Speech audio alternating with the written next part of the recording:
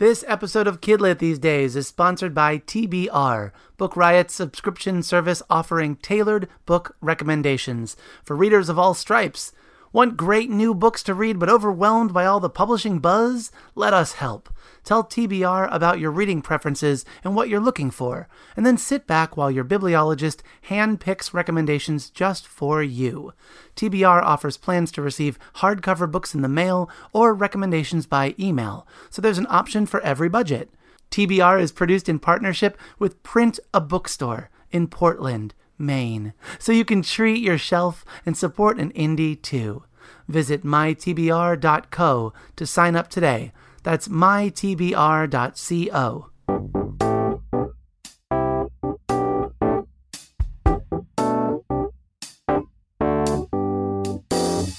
Hello and welcome to episode 30 of Kidlit These Days, a Book Riot podcast. At Kidlit These Days, we are your Kidlit connoisseurs, pairing the best of children's literature with what's going on in the world today.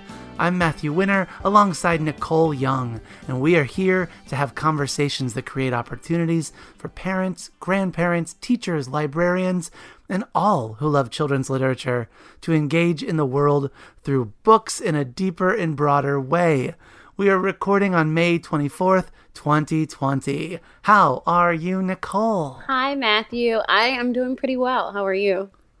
Nicole, I'm going to be honest. I feel so good when we connect, and I really have felt, I guess I've been mourning the in-betweens with everyone, what it feels like to not be connected. I'm in this maybe hypersensitive time where I don't realize how much I need the connection until we are on Zencastr recording. So I'm really glad you're here with me. I'm glad to be here, and I'm glad. Yeah, I think you're right. There's such a need for connection, and it's such a rough time. There's so many things going on, so many things to process that it's easy to get into our little bubbles and forget how much we need the connection to feel good and to thrive. So yes, I'm happy to be here with you too. Are you going through like any weird stuff on like streaming services or anything? I feel like I am unsatisfied with what I'm trying to stream on Netflix or trying new shows or trying a movie. I'm just like, I'm over this. I need something to make me feel better, and this is not the thing. Just hand me the ice cream. No, I actually found something yesterday that feeds all of the things that I need right now. So I'm like, good. I'm a Hallmark movie person, right? Like, give me a formulaic like, I know that the town is going to be called Charity or Hope or something like that, right? There's going to be one black person in the whole town, and she's going to be the best friend of the whatever, right? And then there's going to be like this romance between the flannel clad so and the blah, blah, blah. Anyways, I love that, and there's a new series on Netflix called The Steel Magnolias, which is that, and I'm like, yes, give it to me, give it to me, give it to me. I need it, like a mainlined, like give it to me. So yeah, I'm feeling like I've found a little niche right there on Netflix. So That's hilarious. We've been like hopping between, I mentioned before that I'm playing Animal Crossing, and I love the quiet times at night when I can just like organize my island and plant flowers. That feels really good. And my daughter has wanted to play a new Mario game, Daddy. And so we got out a previous console, and we've been playing through a new game. And that's been fun, because then we go straight outside and she says, let's play Mario Kart outside. Let's play Mario Maker outside. And so the games have been feeding our imaginative play. And that's really, really sweet. I love that. I saw someone posted recently about projects you can do with cardboard boxes right now in the quarantine. And one of them was making like a kind of makeshift race cart. So I'll send that to you. And maybe that's you guys can cute. do like some race cart Mario outside with the cardboard box. I might be able to picture what you're describing, because at a previous school of mine for Halloween, a whole grade level, a whole team dressed up as characters from Mario Kart, and they fashioned with suspenders in a cardboard box. They fashioned their own cars and wore Mario costumes. It was super cute. Ay. Well, anyway, let's get on topic. What are we talking about this week, Nicole? So we're talking about trans children of color and their representation in children's literature. This kind of came up for me because I was reading a few months ago about Zaya Wade, Dwayne Wade and Gabrielle Union's daughter, and her transition, her gender transition, and realization that she wanted to adopt this, that she was a woman, a girl, and wanting to share her transition and her experience and her journey with the world so bravely. I just was so impressed and just energized by it. But I also was thinking, I wonder if there are stories in children's literature that support her as she's making this transition, and then also support other kids who are feeling similar things. And so I talked to you about this months ago because I really was excited to think about books that really highlight trans kids of color and share their stories. So I'm excited to talk about that today. And in that time, there are, as you would expect, very few books that either address this topic sensitively or from an own voice perspective. But there are some, and I think that the landscape is getting even better for it. So that's exciting that we get to share a couple of those today. But first, would you mind sharing our next sponsor? This episode is sponsored by Libro FM. Libro FM lets you purchase audiobooks directly from your favorite local independent bookstore at the same price as Audible for a monthly membership. You can pick from more than 150,000 audiobooks, including New York Times bestsellers and some of the hottest new audiobook releases like Such a Fun Age by Kylie Reid, Untamed by Glennon Doyle, Wow, No Thank You by Samantha Irby, and The Glass Hotel by Emily St. John Mandel. Listeners of Kidlit These Days can get a 3-month audiobook membership for the price of 1 month. That's Libro.fm, code BR3, to get 3 months of audiobooks for the price of 1. Ooh, I love my Libro. I really love my Libro FM. Yeah, I moved from Audible however long ago, just because I felt like I don't need to buy my books on Amazon. I don't need to get my audiobooks through them. I'd much rather, tell a different story for real. And so Libro directly supports independent bookstores, much like Bookshop, which is a new website that sources all from independent bookstores. But I will also say that the names of these books, I was like, these are not children's books. The names are so funny, though, that it's like, Such a Fun Age. Wow, no thank you. Untamed. I was like, this is so... The names that they suggested are great. I mean, I love Libro because I can get... all of my Kidlit stuff on there. I'm currently listening to Kent State, which is the new book by Deborah Wiles, who has written a number of beautiful historical fiction books. But Kent State is written in verse in this case, so it's really wonderful. And the other book I have queued up is along with the conversation we're doing today is called Rick, which is by Alex Gino, who wrote George, which is a phenomenal middle grade novel about a child transitioning. So yay for Libro. little bonus promo of Libro there. So let's get into our topic. Where should we start? There's a lot to talk about here, and quite frankly, Nicole, I'm feeling butterflies, and I don't get butterflies a whole lot on this show, but those butterflies of wanting to make sure we do this right, or knowing that I'm going to say something wrong, but I hope that our listeners can help with other book recommendations, other knowledge that they have. This is something that we are all learning together, and so I want to acknowledge my humility in this, and that I'm doing the best I can, but that I'm really grateful to look toward transgender authors who are leading the way and sharing their stories. Yeah, I love that. It's such a good point because we are going to get it wrong. I think even in my discussion of Zaya Wade, I think there were some words there. I was like, oh no, did I say that right? And so I want us to be, I love people pushing us. So feel free, our listeners, to continue to push us, to help us find new titles that help elevate the stories of trans kids of color. And trans kids in general. So we're going to get it wrong a little bit, but we're going to try our hardest to do well and highlight authors and information resources that could be helpful. I see you have some here. Oh, yeah. I think about how to introduce children to individuals who are transgender and allowing that to be a safe space. And what I mean by that is, this is something I come back to all the time, so sorry if I've mentioned it on the show before, but we as adults are modeling constantly for our children, right? For children who are ours, that we have birthed, as well as children that we work with. And our parents did the best they could. We always want to believe that. And also that I'm doing the best I can as a parent, and I'm also making mistakes. But I think about ways that when I asked questions as a child of people that I passed, how a lot of times it was, oh, we don't ask that question, or don't look, honey, or keep walking. And how that can, I don't know, manifest feelings that there's something wrong with that individual for asking for money, for dressing a certain way, for presenting themselves gender non-conforming. Do you know what I mean? Yeah, I do. And I think one of the biggest things that I am trying to think about how I talk to the young people in my life is just doing away with the idea of binaries in general, right? And I think that's something that we as a culture are transitioning around.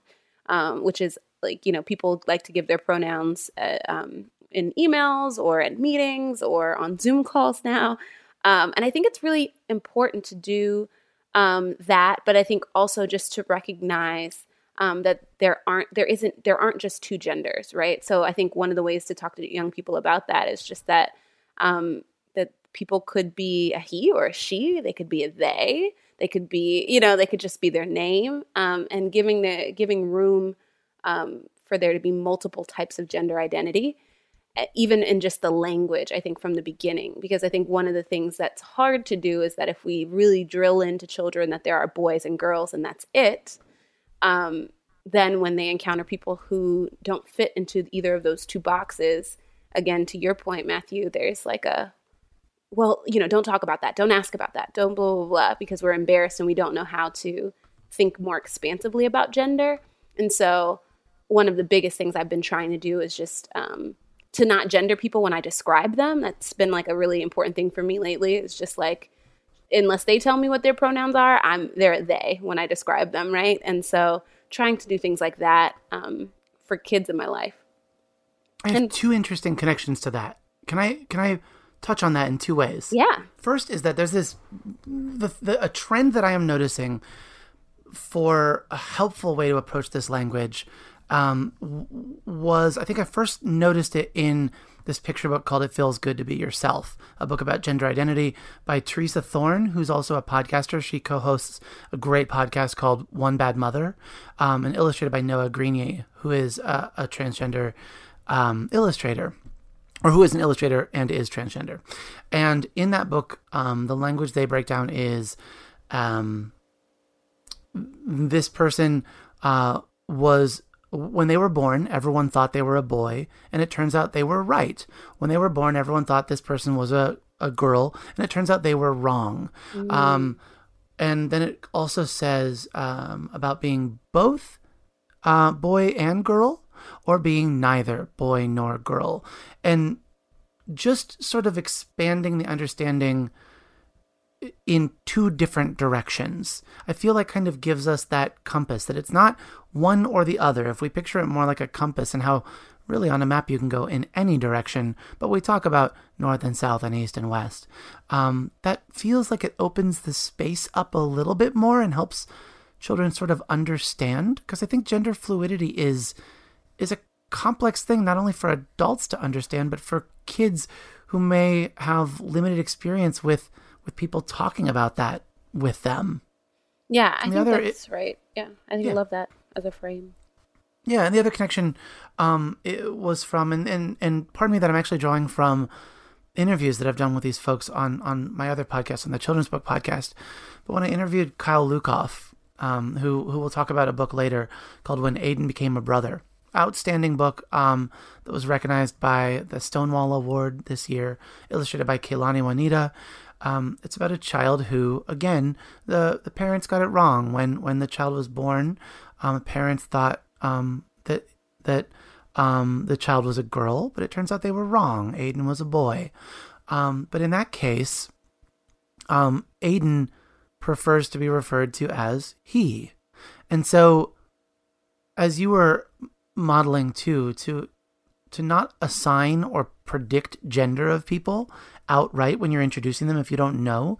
To say they, I think, is a really respectful thing to do. But then when you do know, then you show respect by using the pronouns they prefer. Mm-hmm. So I don't know why I'm feeling the need to clarify that the gender pronoun they doesn't denote that they're trans. Do you know what I mean? I feel like that for some people that can be a place where they get a little confused. I think that's right. I think also, I think they, for me, like you said, it's a sign of just respect that I don't want to make any assumptions, right? And that's for people who present as extremely cis, because I know quite a few people, right, who would present as cis women, right? But they don't identify that way internally, right? And so I don't want to make that assumption that just because you look like a girl to me, that is how I'm going to talk about you, right? Because that may not be how you talk about yourself.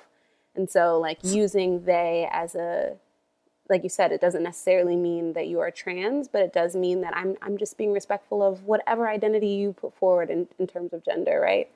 And all of that language right there that you use, Nicole, is actually exactly the way we can talk to children. That's completely appropriate, completely the way, just thinking aloud, saying, oh, I'm using this pronoun with you because we haven't met yet, and I don't know you, and I don't know how you prefer to be addressed. And in the future, I work with kids from when they're in pre-K all the way through when they're in 4th grade. It's okay if you change. Mm-hmm. It's okay if your preferences change. Yes. My preferences might change, and that's okay. I'm constantly thinking about how do we engage children, because I think that models how our children then will engage the world. And there's this wonderful YouTube series that a colleague of mine had shown me that I go back to all the time. It's called Kids Meet, and it's on YouTube. I forget the, let me click it quick to see the name of the company that does it is Hi Ho Kids, one word, like HIHO. And their Kids Meet series has so many different folks that kids get to meet and ask any questions they want. Kids meet a little person. Kids meet a guide dog for the blind. Kids meet a dating coach. Kids meet a former member of the Westboro Baptist Church. Kids meet a bank robber. You can imagine these are difficult conversations, but they are providing a safe place for kids to ask these questions. And sure enough, there is a kids meet a transgender soldier. And it's outstanding. They actually have, I believe, 3 cuts of this video because it's one that blends all the different interviews of all the different kids that got to meet this individual. But then they also have cuts where it's just one child with all of their questions. And it's beautiful and wonderful and models not only the way adults can talk to kids, right? Mm-hmm. But also the way that kids can ask questions, and that's okay. Mm-hmm. Yeah, and I think something that's really important for how we think about how we talk to kids, I think we as humans, and you and I have talked about this before, I think we as humans are hardwired to classify things, right? Like it's helpful for our survival if we classify things, right? And so it's important for us to like make these boxes, right? But I think we as the people who are working with kids and young people have to push against the boxes that we ourselves were taught, right? And so you're taught very early on, very, very early, what boy things are and girl things are, that there are only boys and only girls, right? And so I think we as educators and community members and parents and everything can really work to try to not start that with kids, right? Like do not begin at there are only boys and girls, right? Because then you do have to say the thing that you were saying earlier around like, well, they thought they were a girl and they were right, and they thought they were a girl and they were wrong. And I think that that's a helpful frame, but I think it's also important for us to help just dismantle these ideas around there can only be 2 of something, right? Only boys or girls. You're, in the South, it's often like you're only black or white around race, right? And people who are not black or white have a really hard time naming their identity and their race in Southern places, right? So like, how do we help by not even beginning with these binaries with kids, right? And I know that's hard, right? It's hard to undo because it's so hardwired within ourselves, but I think it's important. Does that make sense? It does. And it's making me actually think back to some of the things we did an episode about a year ago, last June, for Pride, with Kaysen Callender, who's the author of Hurricane Child, which is another phenomenal book by an own voice centering a trans child. And it's exceptional. It's bringing me back to that interview that Karina did with making space and asking questions and getting it wrong so that you can get it right later or get it wrong later and keep learning. Yeah. So yay for that. In fact, I know you had a very special time doing an interview for this episode. Oh, I love this so much. Tell me more, because you've been sitting on this interview and I haven't had a chance to listen yet. Tell me. So I talked with the fantastic Kai-Cheng Tom, and she is a writer, a performer, a cultural worker, speaker, everything. But it's because this beautiful book that she wrote, From the Stars in the Sky to the Fish in the Sea, which is centered on a trans or two-spirit kid of color, is just fantastic. Like, it's just so, so, so good. And so we got a chance to talk about her advocacy, about her work, about what her goal was for writing the book and how she hopes that this will expand trans representation in children's literature. And so, yeah, I'm excited to share that interview. Well, I can't wait to listen. Here we go. I'm here today with Kai-Cheng Tom, writer, poet, activist, and the writer of From the Stars in the Sky to the Fish in the Sea. Kai-Cheng, thank you so much for joining Kidlit These Days. Nicole, thanks so much for having me. I'm so happy to be talking to you, even though it is the middle of a pandemic. We're still connecting and celebrating children's lit, and that's awesome. Yes. Thank you so much for making time in the middle of a pandemic. And I think that there is no book more beautiful to talk about in the midst of a crisis like this than yours. Thank you. It made me cry. I love this book. So can you talk a little bit about the origins of From the Stars in the Sky to the Fish in the Sea and why you felt like it was a story that readers needed to hear? Yeah, thanks so much for asking that. So From the Stars in the Sky to the Fish in the Sea came about, I think, maybe 3 or 4 years ago now. Wow, I can't believe I'm saying that. In a moment where I was going through like a period of transition, both in terms of gender. I was already trans identified, but I was like kind of moving deeper into identifying as a trans woman and presenting differently in public. And I was also going through a life transition in many ways, just in the sense of kind of going from adolescent to young adult, and university job stuff was happening. It's all kind of a blur now, but I remember a lot was changing at the time, and I was struggling a lot as well with some of those changes, and disconnection and trying to be close with my family has always been like a major part of my life. I have a great relationship with my parents now, but it hasn't always been that way.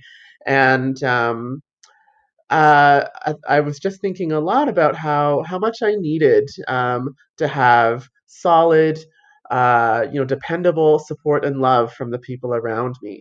And as one does, I go back to children's literature whenever I'm in need of like solace, right? And the book I was reading at the time, rereading at the time, was Robert Munsch's Love You Forever, which people who like children's lit and have read my book will really quickly see the influence of Love You Forever on From the Stars in the Sky, right? So because Robert Munsch is writing about this baby who is born, and no matter what he becomes, he is always, his mother's baby. No matter how old he gets, no matter how old his mother gets, he'll always be his mother's baby.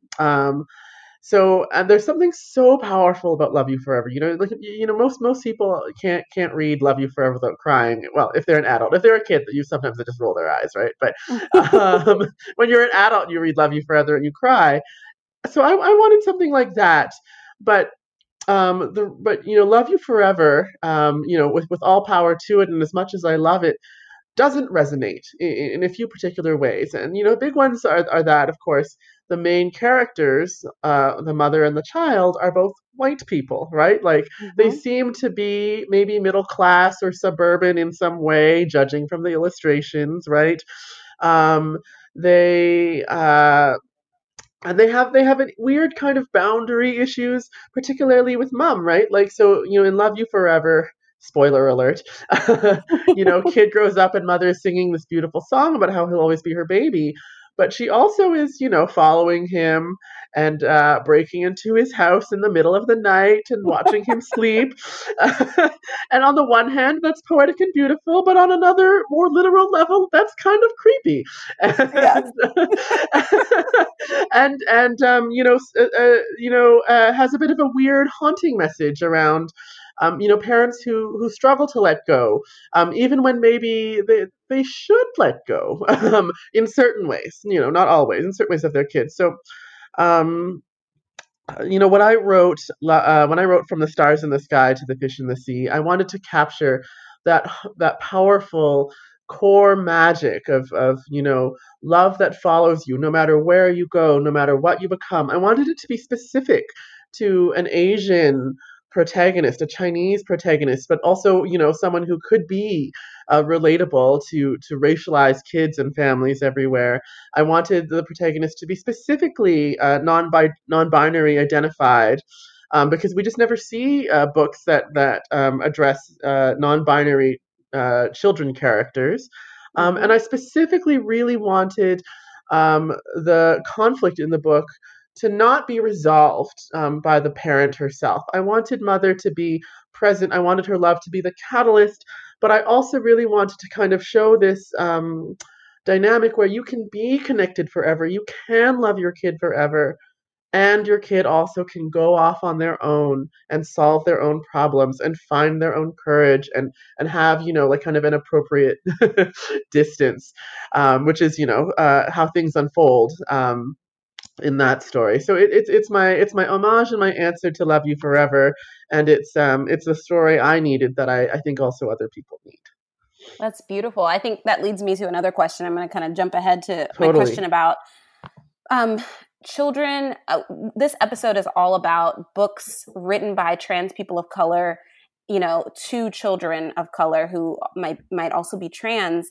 And so I'm curious, what ways do you think that adults can be modeling for kids how to talk about gender and identity in more inclusive ways? And I mean that particularly for kids of color. Oh, I love this question. Love, love, love it. So in my day job, I work as a mental health educator. And I teach groups of parents whose kids have just come out as trans or non-conforming in some way. And I think the most important thing to know for parents, and particularly racialized parents, right, because racialized parents often have experienced barriers to accessing good services, culturally appropriate, culturally safe services that are also gender affirming. I think the biggest thing is that you're not losing your kid. Um, Mm-hmm. your kid may identify as trans or queer, gender queer in some way, and they are still your child. And I think one of the most damaging things that can come out of ignorance, which is not to demonize parents. Ignorance is just not knowing something, right? And you can't do something better if you've never been taught how to do it. Mm-hmm. Um, the most damaging thing that comes out, I think, is a lot of parents, racialized and white, will say, "Oh, I feel like I'm losing my kid. My kid is dead. I've lost my daughter. I've lost my son. I've been deceived this whole time." And what that really does is it rips open the fabric, that the flesh of that relationships, and the young person thinks, "Oh, my parent doesn't know me. My parent grieves this thing that I never was. My parent doesn't want to see me for who I am." Um, and when really, of course, your kid who is trans or gender questioning is fully alive, right there in front of you, and the Mm-hmm. fact that they are sharing in some way, that they are going through this transition or this questioning with you, shows an enormous amount of trust. In fact, that Mm-hmm. they are trying to get closer, right? And so what I would say is, a lot of parents will get caught up in the, like, oh, the medical stuff and the terminology and the language, and I don't know what to call my kid now. I would say, just breathe. Let go of all that for a bit. It's important, but it will come. The most important thing is remembering your kid still needs you as a parent, is alive right in front of you, and that the change that they're going through is one to celebrate and be curious about that change, get deep into it, so that you can follow your kid through, and the rest will come. It's such an important reminder. I think even the language you used around, there's a person alive right in front of you. Your child is alive right in front of you. Mm. And this idea that, there is someone right now who needs your love and care, and you can do all of your mourning and all of the other things you want to do privately. Right. But like you as a Hmm. parent have to stand in the gap of that questioning for your child. I think that's such a beautiful reminder. Oh, And absolutely. Sorry, go ahead. no, you've spoken in the past in interviews about how people who faced adversity in the past can lead others to their own greatness, and it's certainly a Hmm. theme in this book. And so Hmm. I'm curious, can you talk a little bit about what that means to you? Yeah, absolutely. Well, I think such a relevant question now, right? Because we are all suffering. Yes, yes. No matter where we are, we're suffering in some way. Yeah.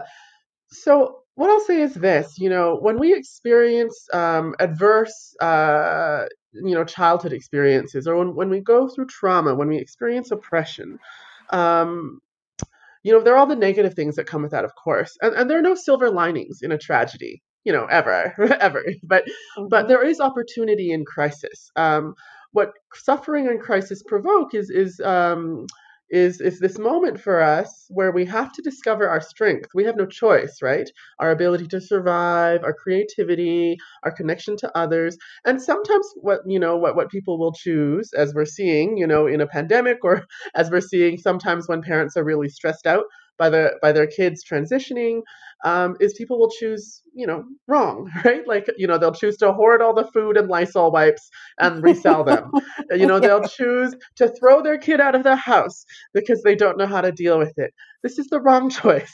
We have the opportunity as well to be brave and loving and to make the right choice. To hold your kid close and say, even if I don't know how to take care of you, I will find out and I will protect you. To say, I'm going to share my Lysol wipes because, that's how we all get through.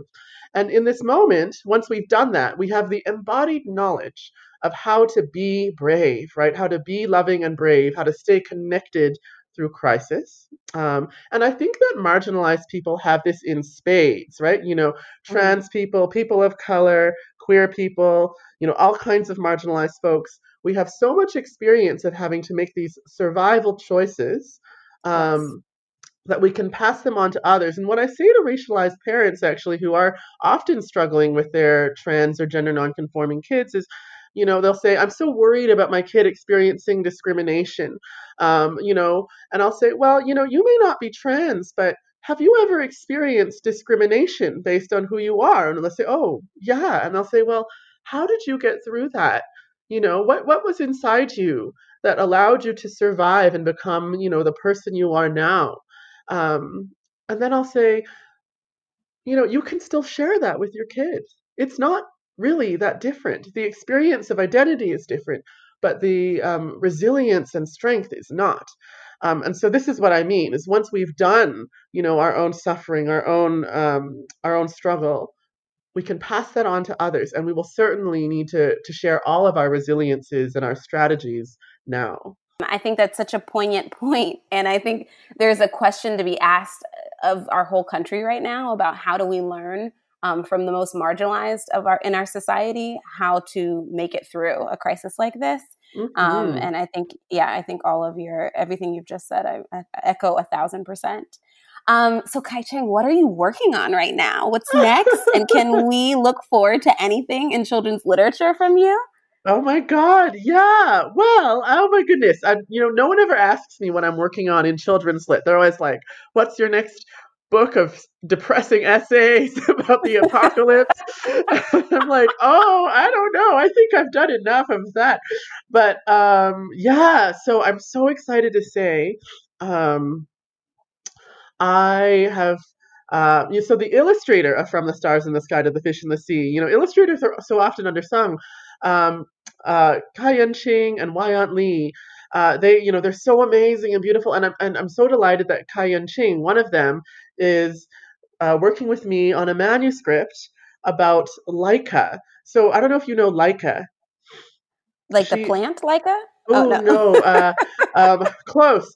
Laika, the animal Laika. So the first dog to ever go to space on the Russian satellite Sputnik 2 back during the Cold War and the space race. So we're writing and drawing. We're creating this children's book for middle, maybe middle elementary or kind of lower high school age, because it's a more mature kind of themes book about this dog, and Laika was this dog who was an orphan dog in the streets of Moscow. She was a wild dog, and she was taken in by scientists, Russian space scientists, who were wanting to put animals in space. And so we're telling this story from Laika's point of view, as a dog who's looking up at the heavens and wondering, where are her parents, and hoping that someday she'll get to go to the stars and learn what her parents' names were. So I won't spoil more. I personally am always captivated by that story of Laika and who maybe she was, right, as a dog. It is a sad story too, because the space race is a story that ends in tragedy, and we're hoping to kind of weave in a lesson about compassion and how humans affect animals so often in ways that aren't great, right? And how kids can change the future so that we don't repeat the mistakes of the past. Also something we need to think about right now. Yeah, really. Yeah. Well, really, all of these themes are like right on time is what I'm hearing. Well, I'm nothing if not topical. Kai Ching Tom, thank you so much for making time to talk with us at Kidlit These Days. And we're looking forward to your work about Like It. And we're looking forward to whatever you bring next into the world. Thank you so much for your time. Oh, thanks so much for having me. I'm so delighted. I can't wait to listen to this episode and all the episodes after.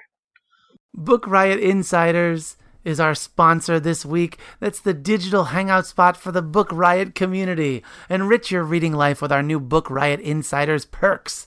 We've got 3 levels to Insiders: short story, novel, and a brand new epic level. And you can try any level out for free for 2 weeks.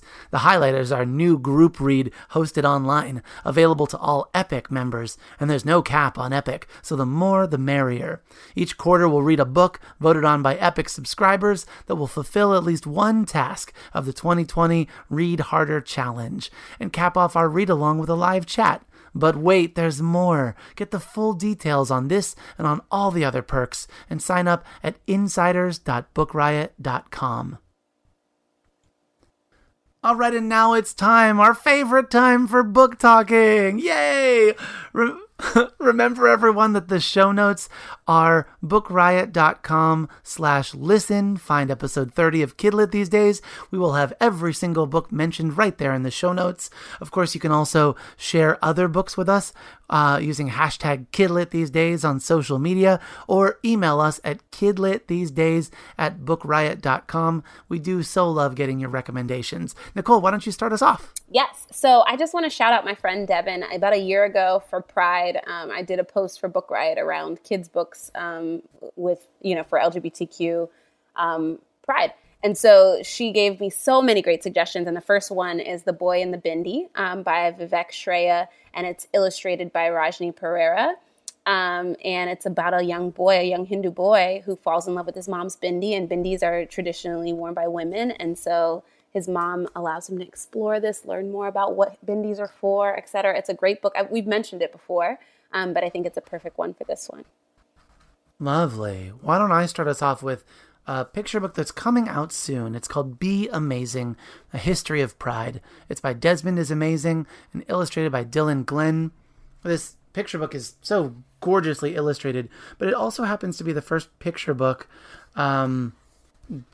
really breaking down an overview of the history of Pride, but also the individuals who have done milestone steps in bringing LGBTQ identity forward. Folks like Sylvia Rivera and Marsha P. Johnson, and of course RuPaul is in there, and Harvey Milk, and these folks, these voices are important. They're part of U.S. history as well as LGBTQ history. So to have a book so fantastically illustrated, and one that shows faces of individuals making history, is one that I think belongs in every library, and one that will help foster a lot of stories, of learning, of questions to answer. It's just one of those books where I'm like, this is going to do a lot of good just being on a shelf. I love it. I want to highlight They, She, He, Me, Free to Be. It's by Maya Gonzalez and Matthew S.G. And we were having this conversation. I think it is a struggle for adults, us who were taught binaries around gender, around race, around sexuality, and basically everything from the moment that we're born, to rethink language and what it has to look like in the modern day. And this book is great. It just breaks down how to talk to kids about pronouns, and how the use of pronouns and being respectful with pronouns allows people to be, gives them freedom to be themselves. And so I just really, really think this is a great one for having that pronoun conversation with littles. That's wonderful. That's a book that I have not heard of either. I'm looking forward to checking that out. I mean, we always have this thing, don't we, where I'm like, I'm listening to your book talks going, oh, now I need to check those out too. Yes. Which is wonderful. I have a book that is from a small publisher called Crocodile Books, and the book is called Rainbow Revolutions: Power, Pride, and Protest in the Fight for Queer Rights. It's by Jamie Lawson and Eve Lloyd Knight, and it's a really, really pretty book without chapter breaks. The way that the book sort of segments its content, if you can picture it, is a full-page illustration spread with either like a title or a quote and just a caption paragraph to go along with it. And then the next page is your text. And then we go to another full-page illustration and text and full-page and text. And it just is so beautifully illustrated with faces and symbols. Gorgeous. And it's gorgeous. And one page, if I can just read an excerpt, just to give you a sense of the voice in this, because it gives, again, a lot of vocabulary, a lot of language. I would say definitely for the upper elementary, middle school crowd and up, this is really, really good. But this page reads, "What's in a name?" This chapter, if you will. Finding ways to represent queer people as a single community while also acknowledging all the different queer identities that exist has always been a challenge. The rainbow flag was designed to belong to the queer community as a whole, but the various groups it encompasses have fought hard for individual recognition.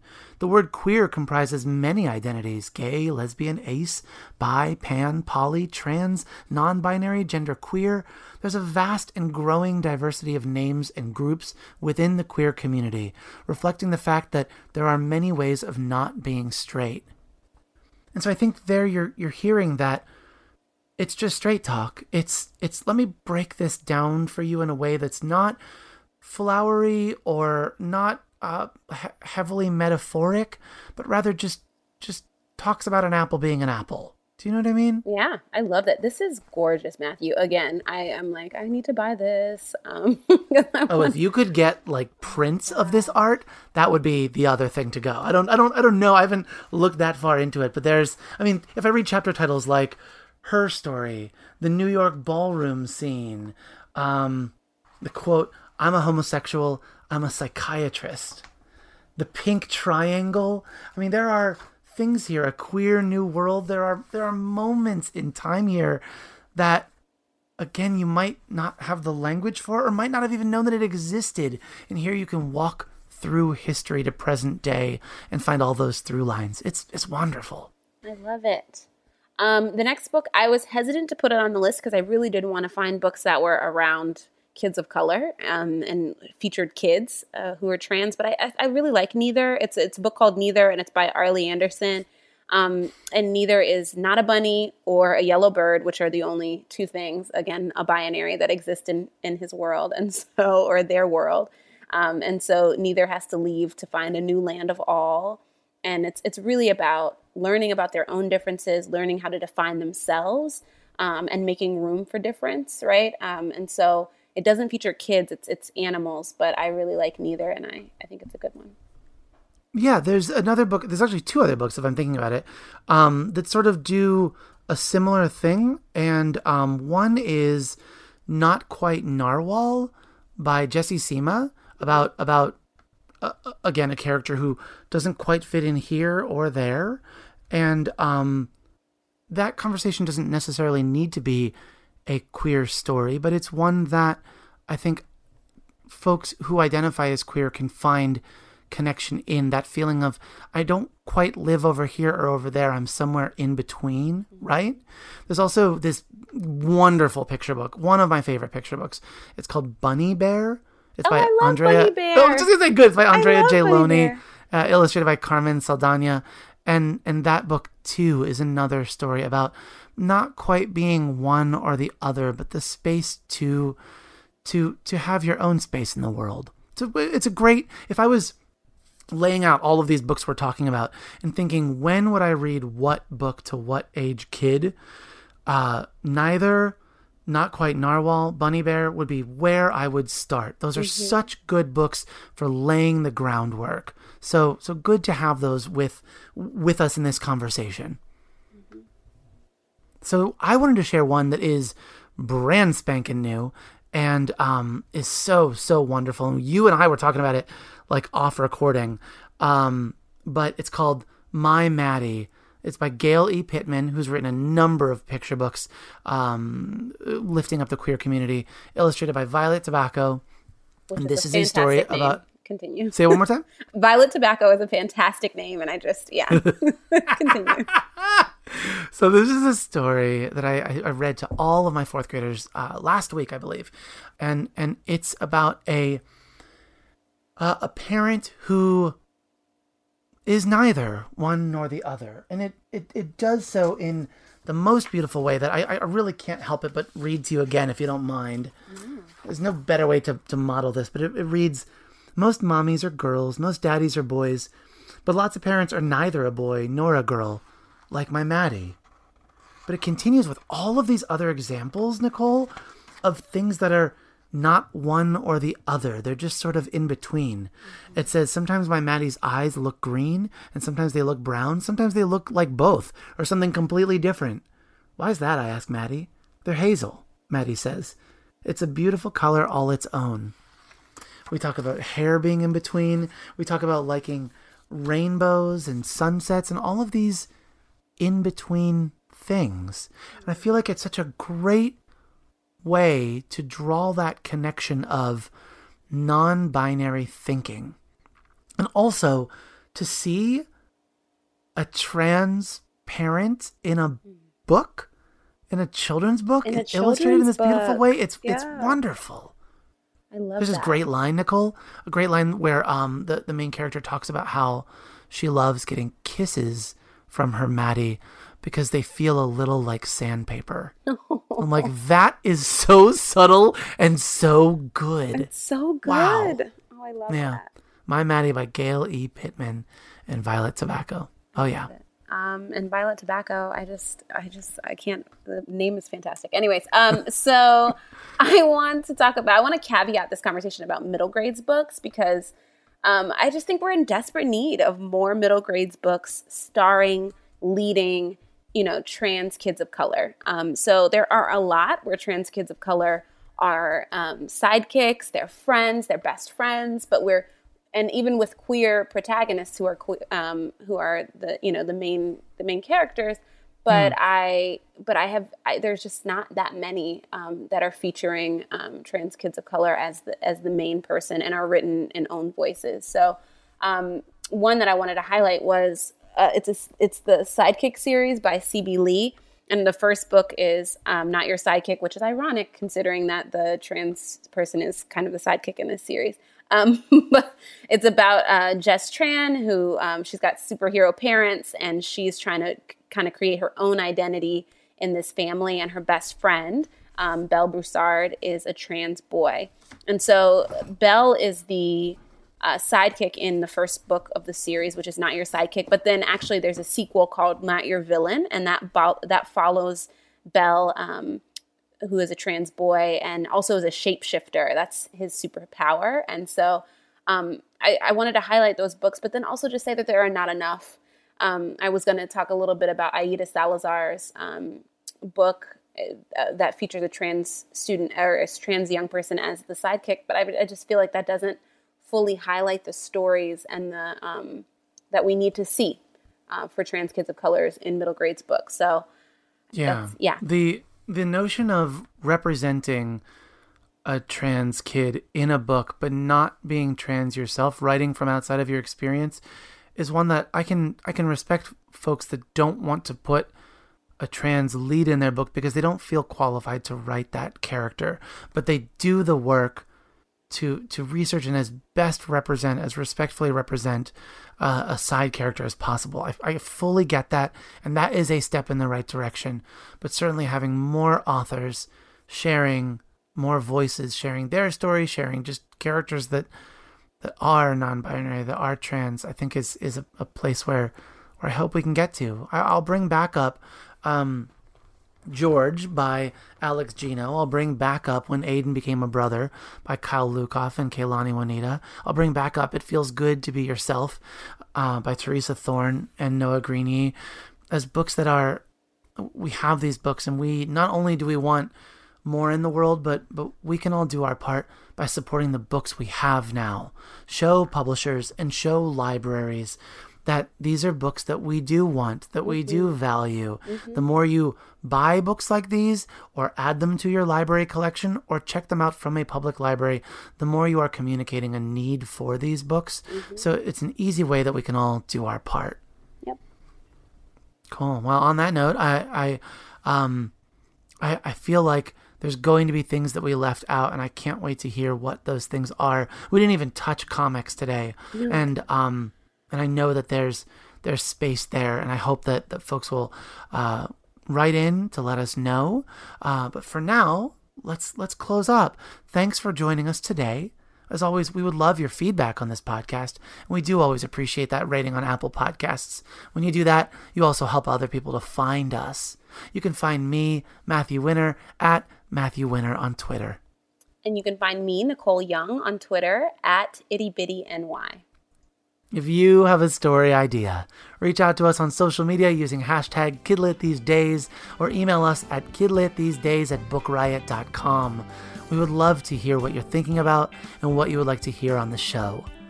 And may your coming days be storied, and may the good stories keep on coming.